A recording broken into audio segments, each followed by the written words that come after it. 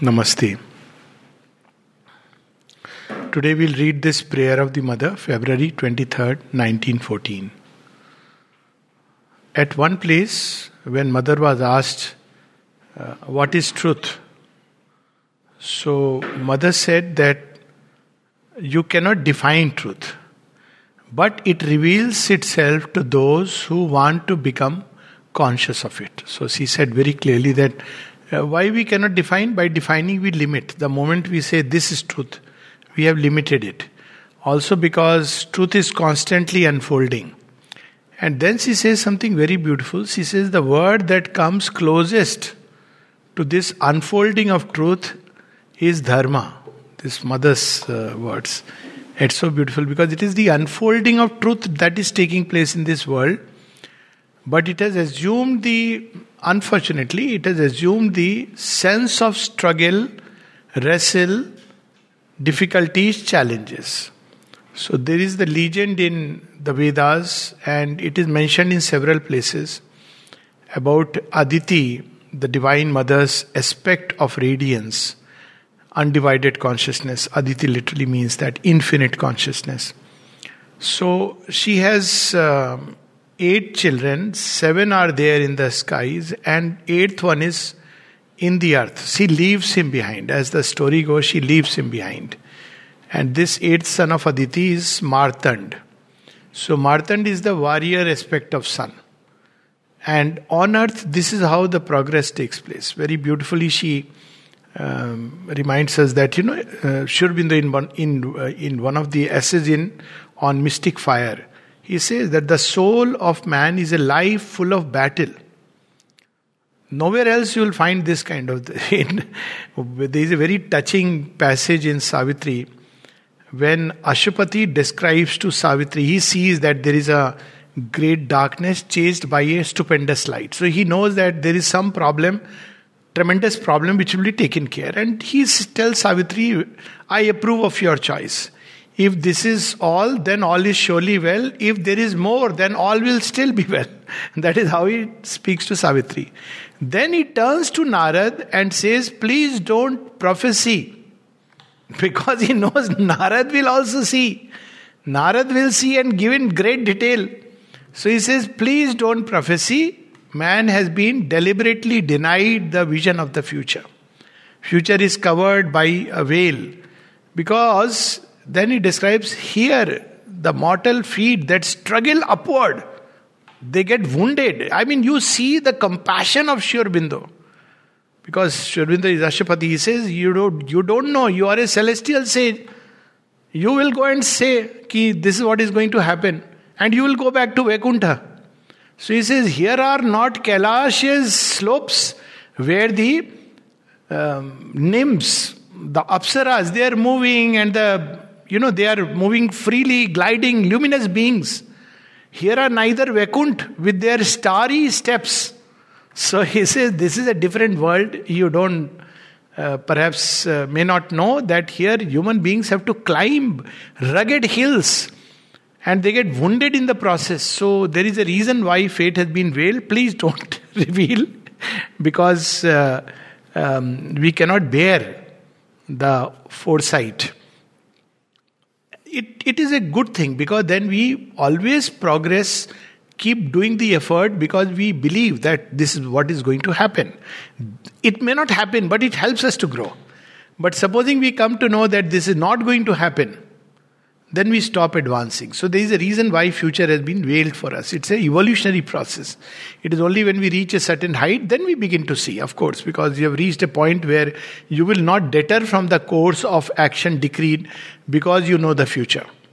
But there is a point when, if we know the future, we will not contribute our own part, roll into it, and hence our own growth will be stifled.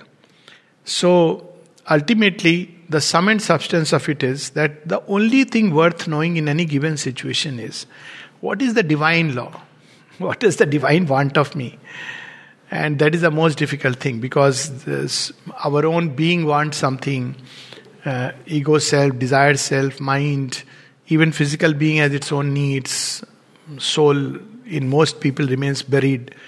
And then there are people, society, family, all all these things are clamoring for attention, but what is the divine will in me? So she starts this prayer very beautifully. Grant, O Lord. We go to Lord and pray, grant, grant, grant, grant my wish, grant my boon. Not realizing that wish fulfillment can be one of the greatest delayers on the path.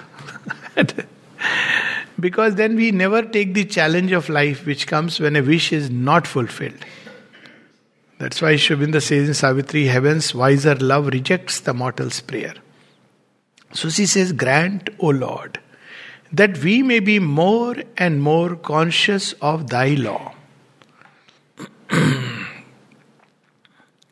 That is, be one with it so that we may foster its manifestation in all things. So what is the divine law? And there is a human law, and the two are different. One thing is very, very clear.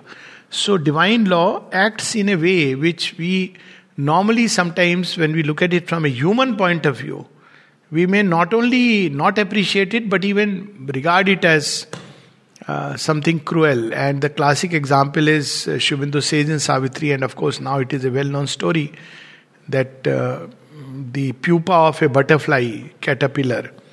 So just when the time has come for the butterfly to emerge, it begins to bring out of itself a substance. So that substance becomes like a cocoon. And as the substance wraps it more and more, it also, the same nature, which is bringing out the cocoon on one side. Now when there is a cocoon, it will compress you. It increases in the caterpillar the tendency to eat. Caterpillar as such are feeding all the time. So novel solution. Divine company should be named as novel solutions. Our solution is, if you are eating more, increase production. Divine solution is very different. So it is eating, then out of that food it brings out of itself a cocoon which begins to stifle it. Now imagine, there is a need to eat and you can't eat because there is a stifling. So there is somebody passing by and says, oh bichara, poor caterpillar. Calls a surgeon. Surgeon gives a nick, cuts it. What happens? The butterfly never emerges. This is how the divine works. There is another very interesting story I had read. So, once there is in Kailash, there are a lot of gods coming because they have to be together, celebrate some great victory. And Yamraj also comes. So, as he comes, he sees there a sparrow, and he is looking at the sparrow very quizzically, usher in its eyes, and then he goes inside. Now Garuda is also sitting there. Garuda says, why did he look at the sparrow like that? Probably he is going to take the sparrow whenever he comes out. So Garuda calculates half an hour he will come out and take the sparrow. He is filled with compassion. So he picks up the sparrow and transfers it to the other side of the world.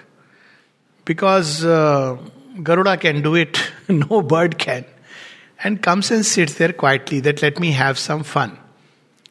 So Yamaraj comes out, he's looking here, there, doesn't see the sparrow. So Garuda smiles, says, you're looking for that sparrow? Yes. So you think that you are very smart, you will kill the sparrow? I am Garuda. I have transferred it to the other side of the world. So Yamaraj says, strange are the ways of destiny. Actually, I was looking at the sparrow because its death is destined on the other side of the world. And I was wondering how this sparrow will ever reach there. I had asked one of my dutas to be waiting there because this bird has to die there, and I was wondering how this will happen. Then I said, this is God's problem. It is not given to me to transfer. But you see, you did a work of God. So our way of looking at life is very different from the way the divine looks at it. Divine law uses everything for our progress, because that's the thing right now. The divine's concern is only one, that how we should grow out of this humanity, which is anyways a very painful condition to those who can, really look at it. Very pitiable condition, very limited. We don't know what is going to happen the next moment. And the divine is pushing so that we can cross over this passage and enter into the new superhumanity, the divine humanity of tomorrow. So everything that is happening is pushing us through this door. So what is important at that point of time is to know the divine law, what the divine intents in us, not what we want, we don't want. That is kindergarten. I want this, I want that. So divine says, okay, I will grant you this, grant you that. But as we graduate, then the divine who is, संभार करते हैं, who takes care of us, becomes also संघार करने वाले. He starts, taking away things which are no more needed for our progress. It's painful, but if we become one with the divine law, then it is joyous. Lord, grant that I may become master of my vagabond thought. So this is one of the biggest challenges of life. Our thoughts are always running from here to there, and so people say how to become master of thought. Here is a simplest of ways. Pray to the mother. How can life be so simple? Well, it can be so simple, but we need to have the leap of faith. It is not so simple because we grow up with the idea that man's mind is something amazing and it only has the power to achieve. So we really don't know how to trust. So here she is saying, Lord, grant that I may become master of my vagabond thought. Now, it's not that there are no techniques and you should not apply, but the reliance should be on the mother and her grace. That living in thee, I may see life only through thee. Right now we see life through this Janam Jat. By birth we are blind, cataracted eyes. So very often people say that, आँख पर चश्मा लगा के मनुष्य देखते हैं. When we love somebody we see with a lens, or when we hate somebody we see with another lens. The thing is, we are born with a lens of ignorance. So everything that we see, even with the mind, is anyways an ignorant seeing. That's why we cannot understand the ways of God. So she says, let me see this world with your eyes. How do you see this world? We do the reverse. We see with our eyes and we say, oh, you are so cruel. Because we don't understand a thing about anything. Whereas when we see with the divine eyes, then we will understand that how out of even cruelty and death, He builds love and immortal life. That's the glory of God. And the illusion of material reality may come to an end and be replaced by a perception more in conformity with thy eternal reality. What is the illusion of material reality? Oh, somebody was born, died. We say now, oh, mar gaye. So this is the illusion of material reality, because really speaking, nothing dies. There is nothing like death. It's just that we change states of consciousness. Even illness, what we call as illness is nothing but a change of the states of consciousness. There is a state of disorder. The mother says there is a level of seeing where there is no illness. There are only states of disorder and states of order and harmony. So when there is a state of disorder, then we will start observing all these things within the body, and doctor makes it worse by labeling it. So now you are lifelong carrying a phatta with you, a card with you. So your disorder has become fixed into a fixed, as Sri Aurobindo says, disorderly order. You are not allowed to forget that you are so and so case. Whereas the mother says, when you look at from that point, there is a disorder. She is not denying that there is no disorder. But this disorder can be healed by bringing in a vibration of harmony and order. That is how mantras heal. One reason why mantras heal is because they carry within them rhythms of harmony. That is how Savitri heals. I have had such marvelous experiences. And I know of people, not I have had myself only, no, there are people whom I know with reading Savitri, because they are all mantric in nature. So what does it do? Now, what is a mantra? Mantra is the rhythm of the higher hemisphere. So when we really read a mantra, that rhythm begins to reset our rhythm. So there are two things acting now. The rhythm for disorder, and we are bringing in a rhythm of order. So it's a question of which will win. Now which will win is a long foregone conclusion. But we have to support this action, that's all, by faith. I know people.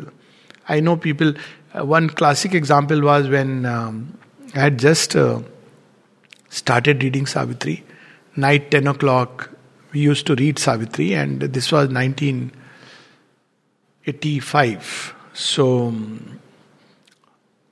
our neighbor who were sharing the wall, in fact, they were the owners, and we were on a tenant house. So Sardarji, so he came one day and said, What do you read at night?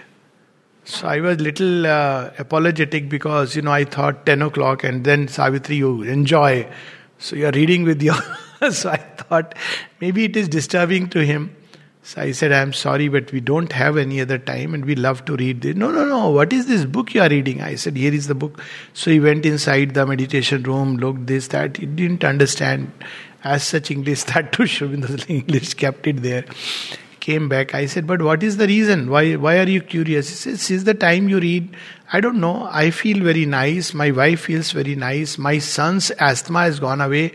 My wife's chronic knee pain has gone away, and we think it is because of what you are reading. I said, then it is okay. If that is the case. So it's the power of Savitri, which, has within it the mantric effect. And if you just allow this mantra, this rhythm, no, we should not turn all these things into okay, dead will become alive. And no, we have to understand there are certain still pending laws of nature which are in the pending file, which have not yet changed. But definitely it acts first as a tremendous inner cushion, taking away the sting of misery. Second is that it does help us to, if not completely cure the illness, cut out the complication, shorten the course. That we have seen. Just it shortens the course and takes away the complications. And at third level, if we have, it can actually completely heal. And what could have been into a disaster, Mother speaks about it, that what may have turned into a catastrophe and a disaster is changed into something very mild. So all these things are there. So she says that this illusion of material reality, what is the illusion? Oh, this is real. There is only one thing which is real. The real with a capital R. All else is a distortion or a shadow or a reflection. There is no third thing. It is either a reflection. If the reflection is good, fine. But if the mirror is distorted, then it's a distorted reflection. Or it is sometimes a shadow, which is the most dangerous. Shadow of the reality. Like who is an Asura? Asura is the shadow of the Lord. That's how Sri Aurobindo describes. So she prays that may it be replaced by perception more in conformity with thy eternal reality. That means I should be able to see the reality that this shadow or distortion represents. Then only we can set it right. Let me live constantly in thy divine love, so that it may live in me and through me.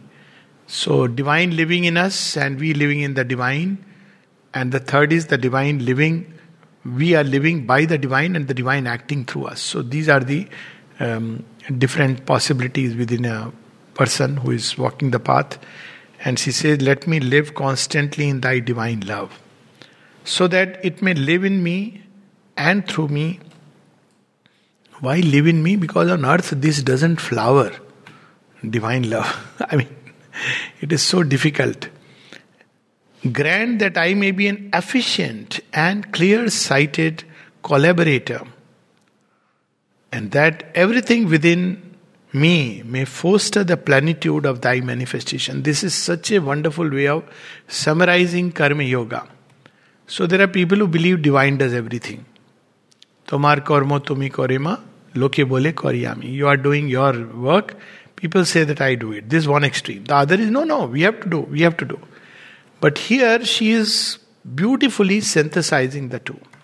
We have a role to play, and that role is to collaborate in the divine work. Divine is working, but by clear-sightedness, by faith, by love, by transparency, by opening ourselves, we can collaborate. Or we may obstruct by doubts, resistances, despair. Ultimately, the divine will fulfill himself. There is no second way. But we can collaborate in the work, or we may obstruct the work. So she says, grant that I may be an efficient, not just a collaborator, but an efficient collaborator and a clear-sighted collaborator. I should see what you want to do and what you want to manifest, so that my will, my actions are, everything are in conformity with that. And that everything within me may foster the plenitude of thy manifestation. So the word plenitude is wonderful because fullness. It's like the same story. Shri Krishna picks up a, wheel from the chariot. And he says, I'll turn it into chakra. When, Bhishma is standing opposite him. He said, I can do it. But it's quite different from the original Sudarshan chakra. So there is a plenitude of the manifestation. That's very difficult. One can become an instrument of the divine, but to be in plenitude, fullness of the manifestation, so that it's absolutely flawless. It is just exactly as it should have been. Otherwise, there are obstacles. Ultimately, divine will fulfill himself, but through a lot of struggle. And then what is important for us to know, because we keep seeing everybody's difficulties, imperfections. So a reminder, gentle reminder as they say. I know all my imperfections. This is not an easy statement. Because she is saying, I know. She is not saying there are countless imperfections within me. That is a very general statement. And very often it may be said with this idea that there is an egoism. See, I am recognizing my imperfections. So here it is so beautiful. I know all my imperfections, my difficulties, my weaknesses. I feel all my ignorance. So she is showing us the way.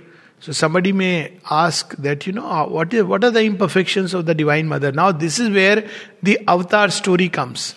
Avatar takes upon himself the burden of all the imperfections of humanity and then shows us the way. If the avatar is born perfect, then there is nothing that he has to show. He will come, do some magic, miracle and go away. So we'll erect a temple in his name but when he goes through the difficulties and challenges that human beings face and conquers them, then we say, okay, yes, you know it.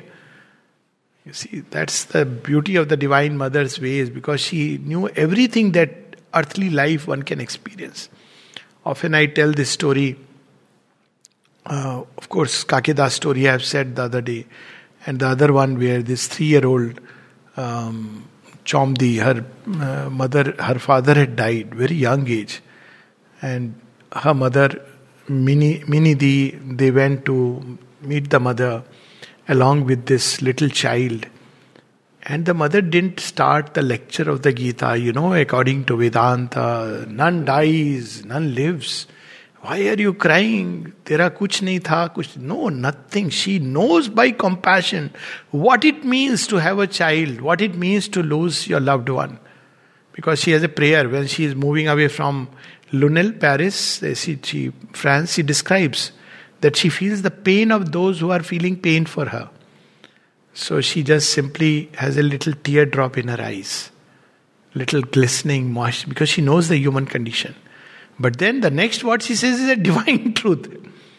You want to see him? Now this she did not expect. No. He is very peaceful and happy with me. Do you want to see him? Then for some time, Minidi was quiet. Then she says, no mother, if he is happy with you, I don't want to disturb. Come my child. Embraces her. This is the Divine Mother's way, because she understands the human misery. She knows what it means to lose somebody you love. And that's why, because she became human, always the avatar. This is the way I look at it, and we can intellectually also understand it. The reason why there is creation is because without it, the Divine Himself, there would have been something missing. So that's why the creation has been made. And the reason when Divine takes a human birth, the avatar, this is how I look at it, this is something, a magic and mystery which is incomparable to anything. Because when we turn to Him, He is there always existence. Whether there is an avatar or not, the Divine is self-existent. But it is very different from the Divine coming on earth, taking upon Himself the human life, understanding its issue. If you say Divine is supreme and you say, I have a problem here on earth, so what does Supreme tell you? This is nothing, my child. That's it. End of the story. Nothingness, supreme nothingness. But when you tell to an avatar, he understands the pain of. That's how we see in Ramji's story itself. Touches Ahilya, which is Pashan, changes her. All the avatars have done like that. Mother and Sri Aurobindo, how they understood the pain of human beings. So she says, because she has experienced, gone through all this, I know all my imperfections, my difficulties, my weaknesses. I feel all my ignorance, and this is the called divine humility. Because 1914 she had already realized the inner divine. She had experienced all the Kundalini chakras. She was a master occultist. She was an adept in Buddhist yoga and had realized the yoga of the Gita and the Raj Yoga. All this she had done. But still in nature there are imperfections, especially the outer nature, small little things. So when she is saying weaknesses, imperfection is not like some huge, small little things. Sri Aurobindo says that even your little gesture, your posture, divine wants the perfect perfection. And outer nature is the last to change. Outer nature is a bundle of habits. So she is, in that sense, the divine humility. I feel all my ignorance. But what we should do is what she is telling us. But I put my full trust in thee and bow down before thee in silent devotion. So whenever we are confronted with all the difficulties, impossibilities, challenges, limitations, ignorance, weaknesses, we should not justify them. That is, of course, dangerous. We are human beings, this is my nature. No, that's not what she is telling. Nor we should believe that just by my own effort I can master it. We should do what we can, definitely. That's sincerity, that opens the door. But ultimately we should rely fully on the divine grace, that however limited my resources may be, the divine can add and make it unlimited.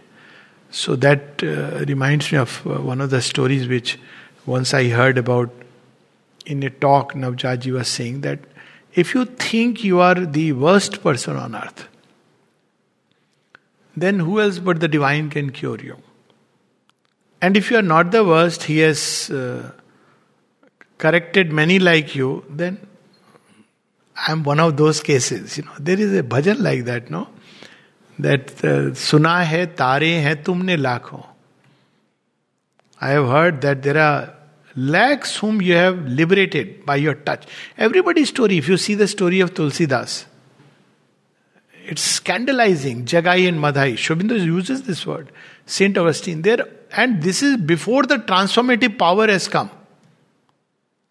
Before the fullness of divine love has come. And yet these people, just by the name of the divine, they could cross over. So, surely there is hope for everybody.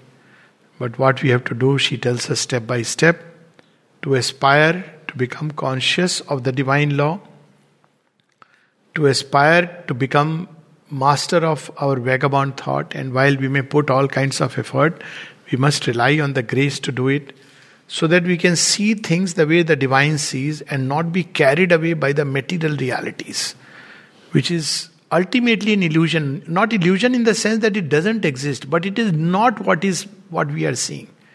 There is another truth behind it which is unfolding, but we don't understand it. So what we are saying is a distortion of appearances, in appearances. And we should aspire for the divine love so that we may become instruments of divine love. And we should aspire for an efficient and clear-sighted collaboration. We should aspire that may we become so clear-sighted and efficient so that everything in us collaborates with thy manifestation.